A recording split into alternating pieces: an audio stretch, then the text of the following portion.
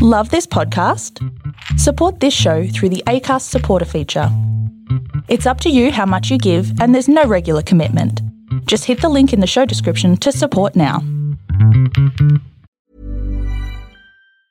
Hiring for your small business? If you're not looking for professionals on LinkedIn, you're looking in the wrong place. That's like looking for your car keys in a fish tank.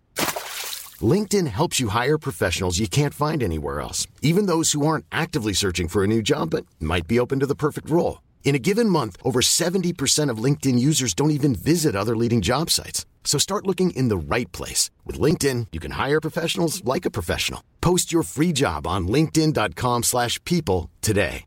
Ryan Reynolds here from Mint Mobile.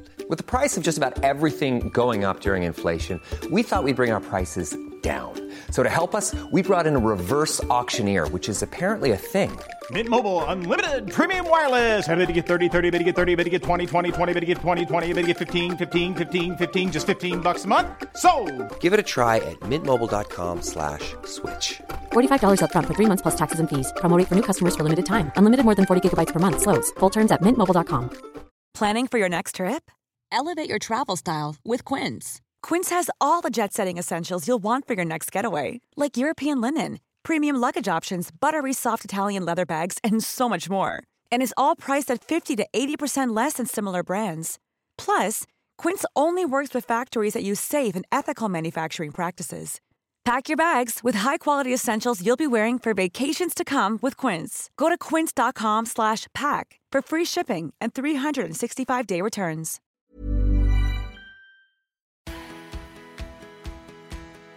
The Beyond Sleep Training Podcast, a podcast dedicated to sharing real tales of how people have managed sleep in their family outside of sleep training culture. Because sleep looks different with a baby in the house. And because every family is different, there is no one-size-fits-all approach to take. I'd like to acknowledge the traditional custodians of the land on which this podcast is being recorded, the Kalkadoon people. I pay my respects to the elders of this nation and the many other nations our guests reside in from the past, present and emerging.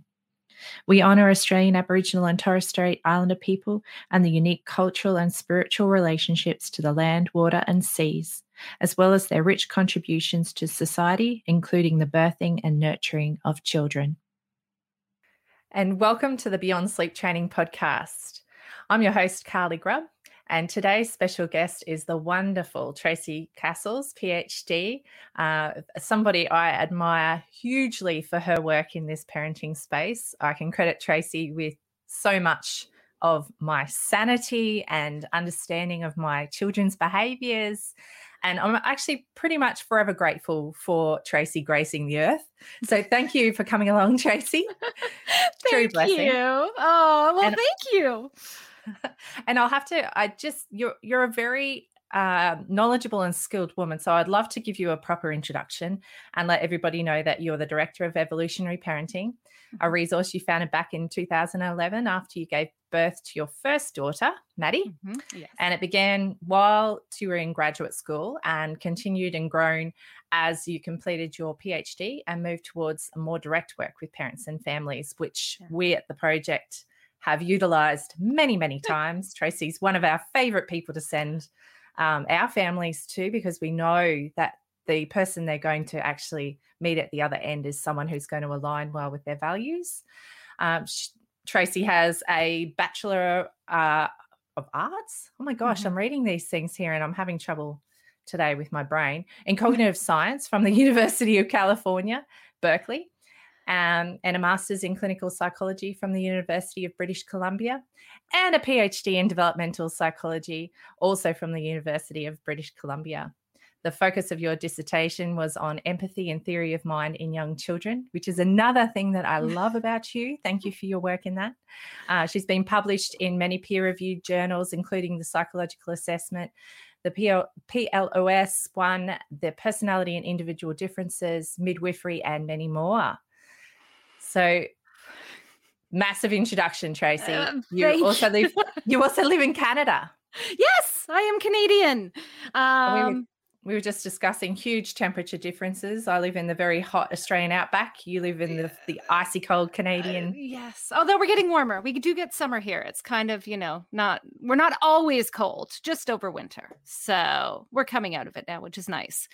But yeah, so thank you. And thank you for all you do, because the Beyond Sleep Training Project and Little Sparklers and everything is just such an invaluable space for families. Like I have always said, we need spaces like this because the peer stories and knowing you're not alone is probably the most valuable thing we can do for families in the space of sleep and parenting more generally. Oh, thank you. And it's like, I think that's part of the space we created was actually doing what we're about to do with you, and the storytelling, because it puts such a practical, real sense behind the theory of how you can possibly parent without sleep training your children. Because I know that I was very much in that case. It's kind of like, well, that all sounds great now, but how's it going to look, in 2 years, or even, sometimes when you're deep in it, how's that even going to look in 3 months, 6 months? Like it all feels very heavy. So I'm hoping with the podcast and being able to hear people's stories, we actually can break through some of those barriers for people too. So thank you for coming on. Well, yeah, it's going to be interesting. I'm so used to talking science. It's a whole different realm here. But yep. I think, as I said, a totally valid and needed one. So Absolutely. It's a good space to have it. So I'd love to hear how you came to your sleep approach with your family. Well, I should start because I think like everything, it starts with my upbringing. And, so many times I think just to share that I know a lot of families struggle beyond sleep training because that was their reality. That was what they grew up with. And so it comes at them from various angles. You have grandparents and aunts, uncles, your own parents telling you that this is just what you have to do. And it goes. And I was actually very blessed that I did not have that.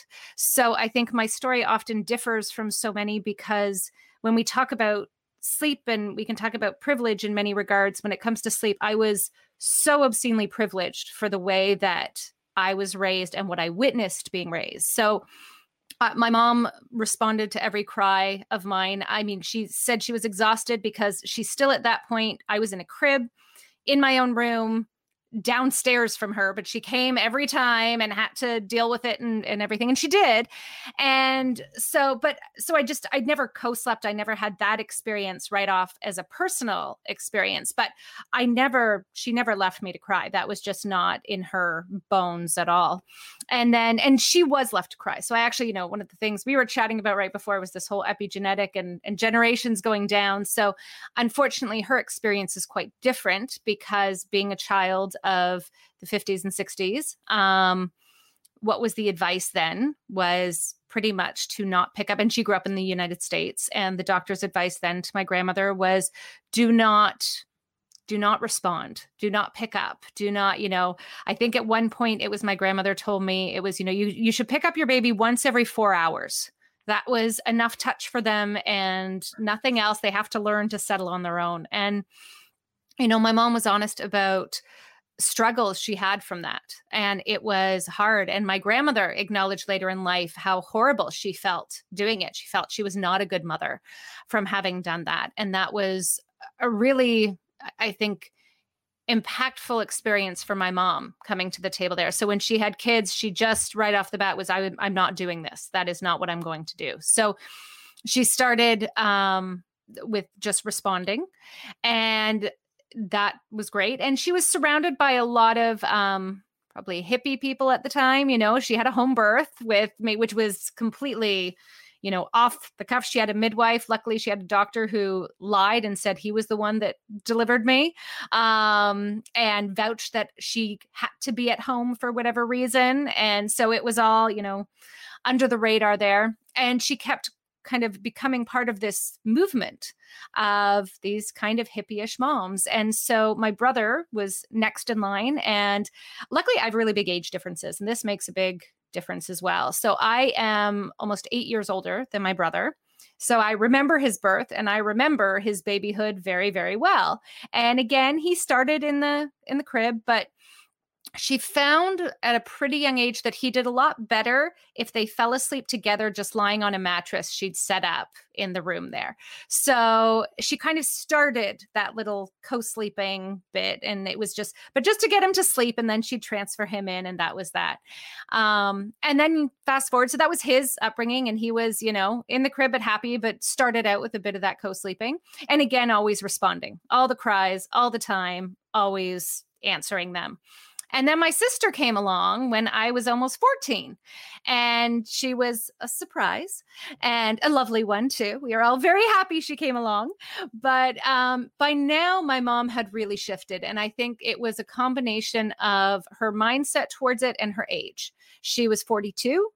You're not quite as active and energetic as you are. And so, she still had a crib for my sister that she napped in. But they were co-sleeping right from the get-go, all the time, planned every night. And I watched that continue for years. To be honest, when I think about my sister, she must have been, I don't know, closer to 7 or 8 when she went in to her own bed in a room. So it was that was there. They were there together. And it was awesome to see. And again, all the responsiveness, which she then passed on to me with my sister because of the age. So my sister was very colicky.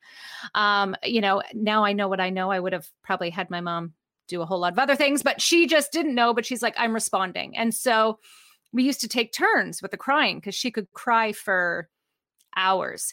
And if I was home, my mom would be like, we're tag teaming out. And she would hand me my sister, and I knew I was doing what I could. I would hold her. I knew I wasn't even expected to make her stop crying. I just knew the importance was that someone was holding her. And that was really profound for me too, because here was someone who was my mom at a breaking point at times from having held a screaming baby for 2 hours in a row. And even then, she was not going to put her down and leave her to her own devices. Even though she wasn't able to soothe her at the time, she didn't know what was wrong, but that was it. And so she's like, no, you take over. And I would hold her. And I still have memories. I'll date myself here. I had a Walkman at the time. For those of you that don't know what that is, it's an old gadget in which you play something called a cassette tape. And you can have mixtapes, which is what I had, which is like a playlist, but of random songs that you have recorded onto your tape. And I loved my Walkman, and I would play my music on that. And eventually a Discman and stuff came along, and I had those too. And again, another old piece of technology that still exists, but they're very cool. You could probably see them in museums soon. But that was I would sit and just listen to my favorite music while holding this crying baby. And my music calmed me. It kept it from getting too much overwhelming for me, but that was how I approached it. So by the time, you fast forward, I've had that experience kind of in these formative years where I'm learning about caring for babies, and I babysat a ton. And, luckily I only had one family I knew that did cry it out, and I just didn't do it. They wanted me, they said you can, but they also understood that I didn't. So when I put those kids to sleep, even the older, I had families where I fell asleep with the kids, and they'd come home and I'd be like cuddled up, co-sleeping with their child, like, sorry, I fell asleep there. I didn't mean to. And they were all lovely and non-judgmental about it. But so then by the time I had kids, I kind of knew it was interesting because as much as I wish I could say there was no hesitation in my mind and I was just going to co-sleep, the fear-mongering that goes on around it is still there. So despite having growing up with it, despite having read the science on it and knowing how to read it and the safety, there is that voice in the back of your head that tells you that this is not what you're supposed to be doing, because no one around you is doing that. And so I remember taking my husband to look at co-sleepers and, gadgets galore to try and make it safer in the bed and everything. And, we did buy a crib. Not that I planned on using it right away. We bought one that converted to a toddler bed because I thought, and then converted to a full size bed for like down the line. So I thought that would just be cool to have something from babyhood on. And I did think, like my mom, maybe, napping in the crib would be something that would happen because that is, again, what I grew up with, right? Like even my sister, they co-slept, but my mom didn't nap in the middle of the day. So that was a great safe spot to put baby down and go from there. And we didn't end up buying any of the weird gadgets to go in the bed. It was just like, none of them spoke to me. I kept looking and they seemed less safe than how I would set up my bed. So that became kind of that, this isn't working. And then my daughter was born. And, she was born in 2010. So EP started in 2011, but she was born in 2010. And she's an orchid and a really, really high needs baby. The idea of sleeping anywhere but touching me just was not in the cards right off the bat. That was absolutely not going to happen. I still remember even in the hospital, because I'd planned a home birth, but we had to transfer. So she ended up being born in hospital. And the very first day, they have to wait. I hemorrhaged. I have both my kids, I had postpartum hemorrhage, but I felt fine, but they were all worried and, they make you stay there for a bit. And so she was born at 5 a.m. and we finally we went home that same day, but I had to spend the entire day there. And we left because I was insistent upon leaving, but and had my midwife's okay. I realized how that sounded. I did not just walk out without, a medical clearance here, but I wanted her on me there too. And in the hospital, they don't really go for it. They had these lovely clear plastic bins that I was supposed to put my baby into after my daughter. And that was not okay with me, but I also needed to sleep. And this was something that needed to happen. And I, again, as luck would kind of intervene, the nurse on call at that point came in and just said, she just listed off all the big risk factors. She's like, you've got none of them. Sleep with your baby. Just, put the sides up. You'll be fine. I'll check on you. But what I have to do is I have to put on the notice on the door, I have to put do not disturb. Because if anyone else comes in and sees it, that could be a problem. So she was like, I'm going to put it up. And it means you may miss the hearing screen. We may have to go in a couple days and do that separately. I was like, great. Absolutely. Like I'll take her somewhere to get a hearing screen. That's not a problem. And so she did. And that was, again, just that reassurance again from someone else. That's like, you're fine. Go ahead. So we got home and from day one, she slept with me all the time. And it was, I guess I'd never even thought about sleep training because it wasn't on my radar. I learned very quickly that the crib was very useful for laundry and the storage of anything I needed to pick up and throw in. I don't believe she ever went in it. Not once, not even to play, because by the time I would have put her in it, it was so filled with crap that I'm not sure she would have fit it in, right? This isn't going to work. No. Plus, what am I going to do with all the crap that's in it? I'm not taking that out. So that was her, from the start, there was just everything went together to make that work for us right off the bat. And so and we had lowered our bed to the floor and it was all that stuff we did. Again, I had the benefit of the resources and the knowledge of how to make it safe. And so I did do that and I made sure of doing that. And it was, I'll get to my son and then I'll get to where we are now. But it just worked for us. It worked great. And, she was wonderful. She woke a lot. She needed a lot, but at no point did I think I had to sleep train. I think at that point I knew enough to know, that was never going to be for me. I'm just that wasn't going to happen. All of my experiences to date just validated the importance of their cries and the need to respond. And then her temperament, I also know never would have taken to something like that. You think about babies are unique. And I know some people say, my baby fussed for a few minutes and then they were fine. that's their story. That's their experience. That would not have been my daughter. In no way, shape, or form would she have just quietly fussed for a few minutes and gone to sleep without me. I would have broken her. Like we talk about it, my husband and I, it would have broken her. And that is who she is. That is her temperament. And we were not going to break our baby. And I don't think, that's all that needs to be said about her temperament there. But it was not going to happen. So we plugged along, co-sleeping regularly. And then my son came along 5 years later, almost 6 years later, actually 5.5. And we were still co-sleeping at that time. And I will say, actually, up at that point, I went into labor at about 1 a.m. with him. And so that was probably the first night that we weren't together all night. You know what I mean? For a certain point to the morning. I'd never been away from her either. For all those years, I'd never gone. Anytime we traveled together.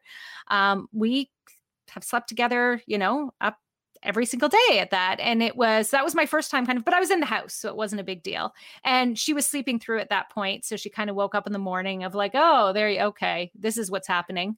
And, he was born at home, which was lovely. So there was no fear of being apart from her for any longer or anything like that. She did leave partway through because she told me I was making too much noise and she couldn't watch her shows very well. So it was fine. She went over to a neighbor's house, one of her best friends, and played there until my husband went to get her later. And, similar, I think by the time number 2 comes along, there is the pattern set. I'm not doing anything different. And I knew, again, the research on co-sleeping with a sibling and keeping the sides safe. So I had, one side for him, one for her. And that got hard to navigate a bit. That was probably the biggest struggle to kind of deal with was, I nursed both sides with him, but on one side I had to stay awake to make sure I could transfer him back over to the other side. I remember that well. Yes. Yeah. It's definitely... It's like but I don't know about you, but I found I had like spidey senses tuned to the max when I put Babe on that side. Yeah, I think I did too. To be honest, it feels like long enough ago now. I'm not sure, that I fully remember all of it. And he was also very colicky, much like my sister. We had bouts and we discovered stuff that I was eating was actually posing a problem. And when I was able to eliminate some things, it resolved. But it was a few months of, bouncing on a yoga ball with a baby who is screaming at the top of his lungs for 3 hours and me in tears, thinking, what have I done? I'm such a horrible parent. How could this happen? And so that was there. And that was the hardest struggle. But even then, I was not going to leave him to cry. I was not. I'd been there. I did not go back and put headphones on and listen to music, which I should have done. I should have gone back to ask you. Did you use your strategy? No, I didn't, because it was my baby this time, and I was just, in that state of I have to be able to fix this, right? I felt like I had to be there, but it was, which is funny in hindsight. I go back and I'm like, oh, I so should have, because it really would have calmed me more, which probably would have helped calm him more, because all of my hormones would have gone in the right direction. My cortisol would have lowered and everything. And that would have had potentially an effect too. But there we go. Did you have someone that you could hand him to? Did you have that support at that time, or were you very much when my husband could? He would, but he was working, had to be up early. And at that point, he had to be up even extra early to pick up my stepson and take him to school every morning. And so there was that issue of how do he's got to get up at 6 a.m. and can't really be up and drive, a distance to get him and go back. So he was in the car a lot. And I didn't, that driving when you're exhausted is such a danger. I was not ready to do that. So this was icy roads too. This is just not something I was comfortable with. So on weekends, at night, if any happened, he was phenomenal and just emotionally supportive too. And the other part that he did that was lovely was there was no judgment when the house was a mess, when nothing else was getting done, dinner wasn't cooked, laundry wasn't finished. he understood all of it. There was never a suggestion that I should have been doing anything differently. And that was probably emotionally so needed, because you feel like a failure as a parent at that time, that if I felt like I was failing everyone else as well, that would have been bad. And he actually took leave for a bit, which was great, and ended up being able to take, so in the first month when it was really bad, he took some leave, but then was back at work for a bit, and then actually ended up taking a full parental leave that he has in Canada. So he got 8 months of parental leave, which was lovely, because it's split here between the parents. And because I had been doing my PhD, I wasn't eligible for it. So he was able to take all 8 months that he had. 4 months are exclusively for the mother. And so in Canada. And so, but again, I couldn't take them because I'd been in school that was separate and not something that you get paid for.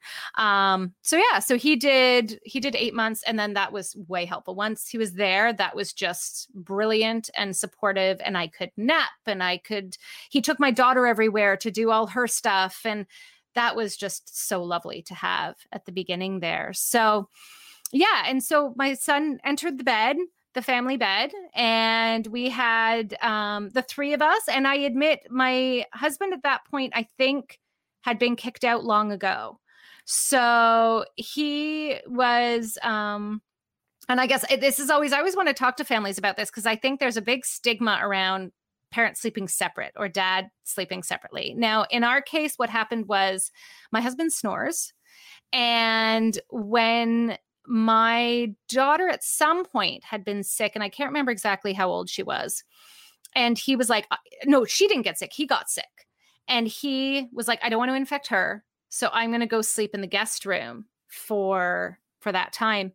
And I've never slept so well.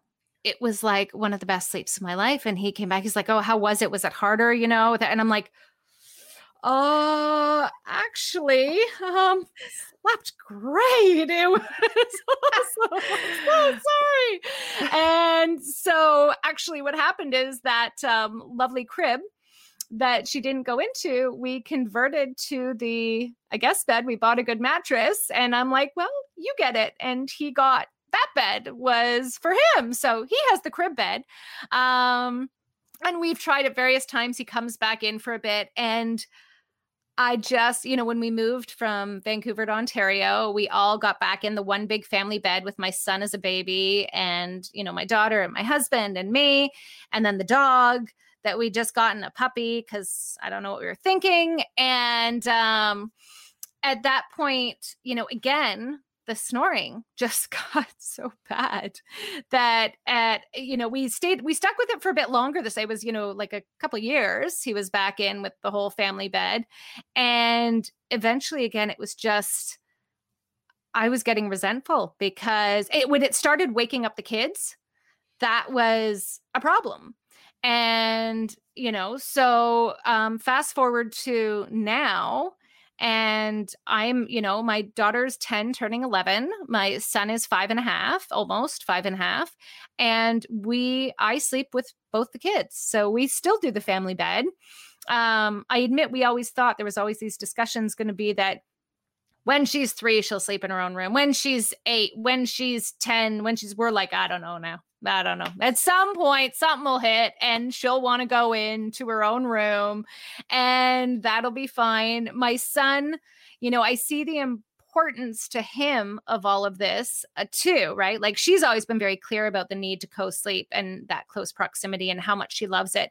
But even my son, he will now say to me, if he's mad at me about something, like, no, I don't want to do this, or no, I'm not doing that. Or he'll even say things like, I don't like you, but don't worry, Mom, I'm still going to sleep with you. And that's thanks for just clarifying, babe. That's so sweet.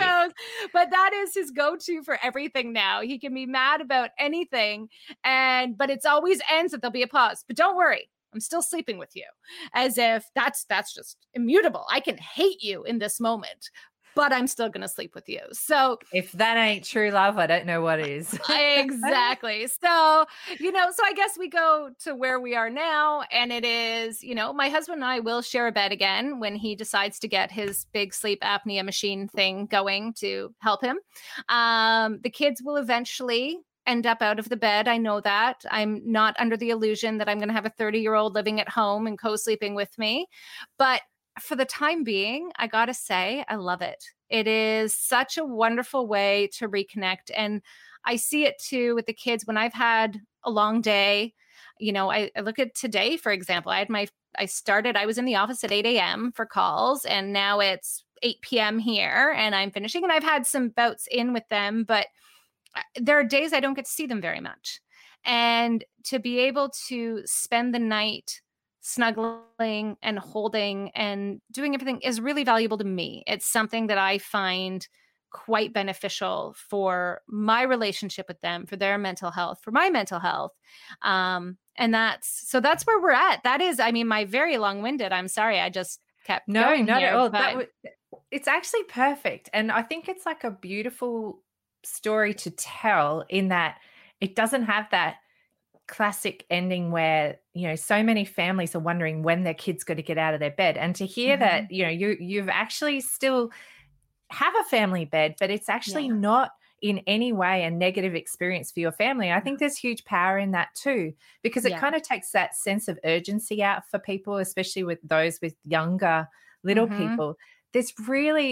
It's okay. Like I know for us, we kind of have a partial thing going on in our house where children migrate. It's a bit of a musical bed situation going on in our house. But for us, it felt right to also have their own spaces as well as they grew.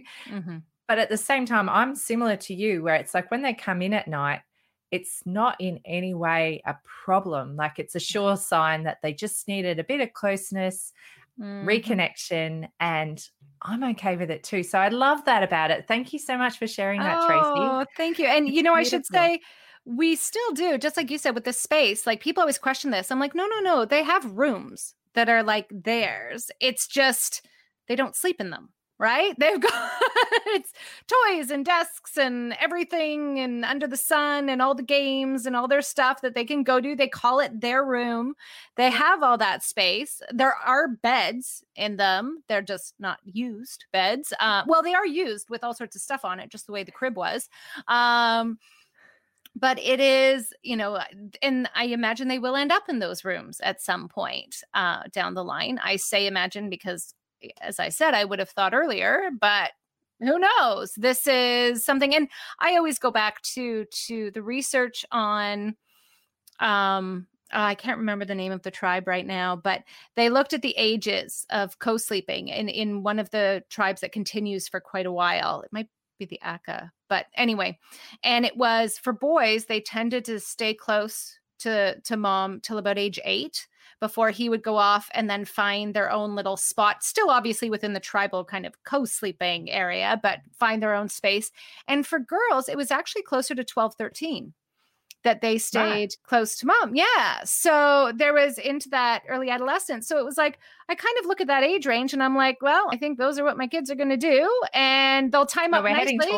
Right. Yeah. And they'll both seemingly probably get there at the same time because they are just that 5 years apart. So I might lose both at once, which would be a little traumatic, but we'll see. That's a bit tough on a mama's heart there. Right, exactly. Like too good, but we'll see. But I do keep that number in mind because I think it is helpful to have, in cultures where that is normalized and where that is just the way that they sleep, we do see this longer term. And not all hunter-gatherer cultures have that. But one of the things that does come up all the time is even when kids that are younger are being kind of pushed out from sleeping with mom, they go sleep with siblings. So that sibling relationship becomes the comfort and with each other and everything. So keeping that in mind, I think is really helpful for families to have with time. Certainly is. And I'm going to ask you, because we're really pushed for time now, but I wanted to hear, do you have a tip for the week that you'd like to share with people listening along? Oh my goodness. Hold your baby. Stay close.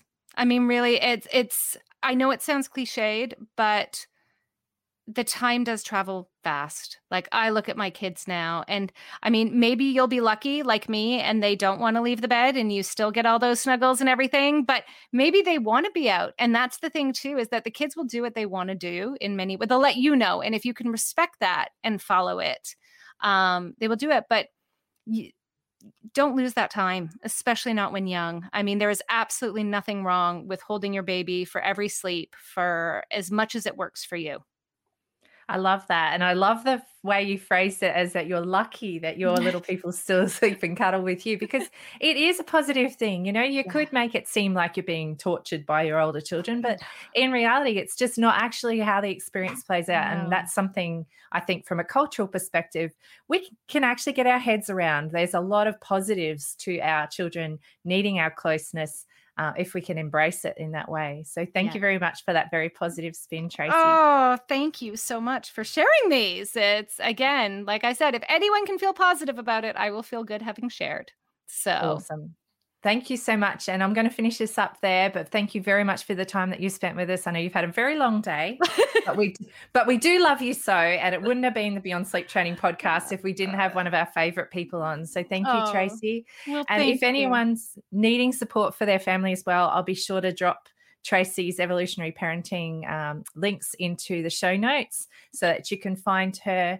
She's got some brilliant work, and I absolutely love Tracy's podcast as well, where she breaks down a lot of different science that's going on around parenting, all from things like there's been bioarchaeological now I've lost the word for it, bioarchaeologists, yes, through to what was, oh my gosh, Carly's brain has fried. I'm trying to think of some of the different types of Oh my goodness. I've had there. dyslexia research just came out this past week on there. We have empathy researchers, psychologists, you've had ENTs, so many different people.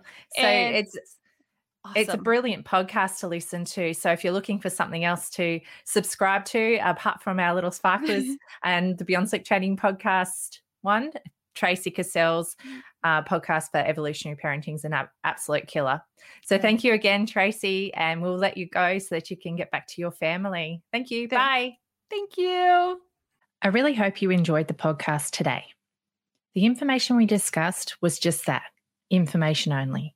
It is not specific advice. If you take any action following something you've heard from our show today, it is important to make sure you get professional advice about your unique situation before you proceed, whether that advice be legal, financial, accounting, medical, or any other advice. Please reach out to me if you do have any questions or if there's a topic you'd really like us to be covering. And if you know somebody who'd really benefit from listening to our podcast, please be sure to pass our name along. Also, check out our free peer support group, the Beyond Sleep Training Project, and our wonderful website, www.littlesparklers.org. If you'd like even more from the show, you can join us as a patron on Patreon, and you can find a link for that in our show notes. If listening's not really your jam, we also make sure we put full episode transcripts on our Little Sparklers website for you to also enjoy, and fully captioned YouTube videos as well on our Little Sparklers channel. So thanks again for listening today. We really enjoy bringing this podcast to you. Hi, I'm Daniel, founder of Pretty Litter. Cats and cat owners deserve better than any old-fashioned litter. That's why I teamed up with scientists and veterinarians to create Pretty Litter. Its innovative crystal formula has superior odor control and weighs up to 80% less than clay litter. Pretty Litter even monitors health by changing colors to help detect early signs of potential illness. It's the world's smartest kitty litter. Go to prettylitter.com and use code ACAST for 20% off your first order and a free cat toy. Terms and conditions apply. See site for details. Even when we're on a budget, we still deserve nice things. Quince is a place to scoop up stunning high-end goods for 50 to 80% less than similar brands. They have buttery soft cashmere sweaters starting at $50, luxurious Italian leather bags, and so much more. Plus, Quince only works with factories that use safe, ethical, and responsible manufacturing. Get the high-end goods you'll love without the high price tag with Quince. Go to quince.com/style for free shipping and 365-day returns.